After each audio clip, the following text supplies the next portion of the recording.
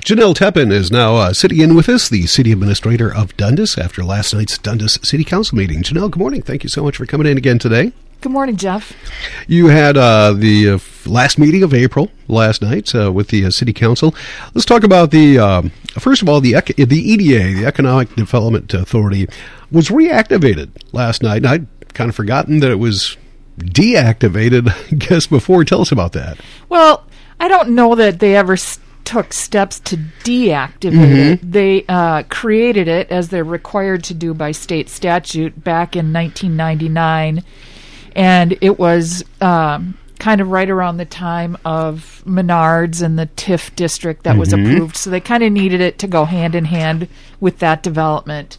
And after that, they never met as a separate group, a separate entity, and they decided last night to reactivate it. And I know the conversation has taken place over the course of many years, you know, at one time or another, and they just never took the step.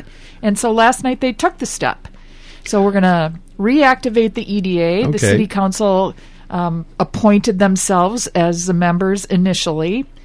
And we'll have the first meeting at 6 p.m. on May 10th.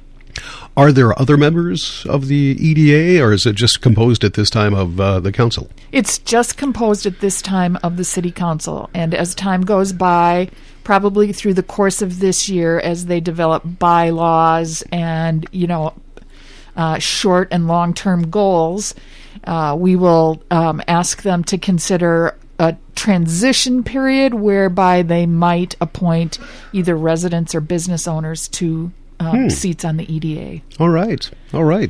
Let's move on. You also got some new playground equipment. We've talked about that for Memorial Park, and it was approved finally last night. Yeah. So excited. Long overdue replacement of the playground equipment at Memorial Park. Yay, new monkey bars. The space will expand, and we'll have all brand new safety certified equipment, probably, you know, by the end of July, early August. All right. Where will that be? Is that in the same place? Yep. We'll remove all of that old equipment, dispose of it. It's old and not in good condition anymore, and then we'll replace it with new equipment. Well, fun. Looking forward to that. Yep. Water meters were on the agenda for last night, and you've got an upgrade coming in the water meters as well. Yes. You know, the lifespan of a water meter is about 15 to 20 years. And I didn't know that. Yep. You'd think it would be longer, wouldn't you? But over time, you know, sediment builds up, as you can imagine, and they start to read slow. And, you know, technology obviously has been updated in the past 15 to 20 years. So we're going to take a step in a direction of updating our technology and our water meters. So over the course of the next 3 to 5 years, we will replace all water meters. All right. Will that be the radio where you're able to read them from radio-activated signal?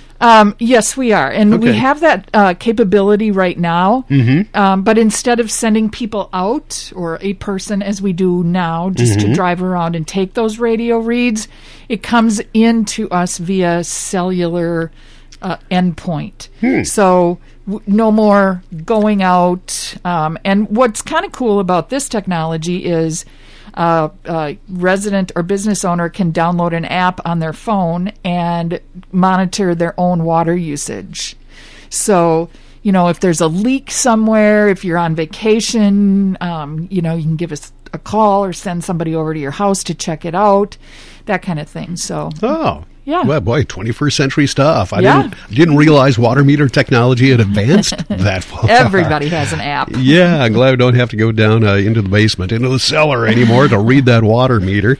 And I would always seem to hit my head on something while doing that. That's been a lot of years ago, though. What else is happening in Dundas? Anything in particular? Well, on May 10th, we'll have our next city council meeting, and the city council will consider the final plat for what we're calling Tower Heights, which is the next phase of Bridgewater Heights, 34 single-family homes, a little bit different style of homes than is going in there right now. What else? Oh, is that the same builder that's putting those up? It's or the same developer. Okay. And so I think okay. he has now maybe 3 or 4 different builders, and he might narrow that down based on a past conversation I had with him. Our annual cleanup day is on Saturday, May 8th, down at the Trailhead parking lot.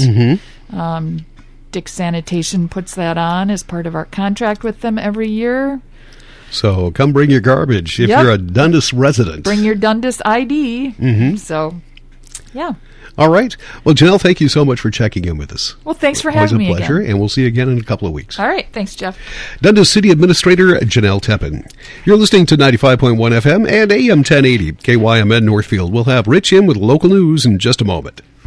How do you protect yourself from the new forms of the coronavirus? Here you go.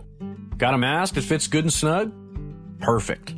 Now, give your neighbors at least 6 feet of space and avoid crowds, because all that stuff still works too. Look, I'll definitely get my vaccine when it's my turn, but now isn't the time to let your guard or your mask down. We can do this. Learn more at cdc.gov/coronavirus. Brought to you by the U.S. Department of Health and Human Services. April is Donate Life Month, and local health officials are hoping to spark the conversation about donation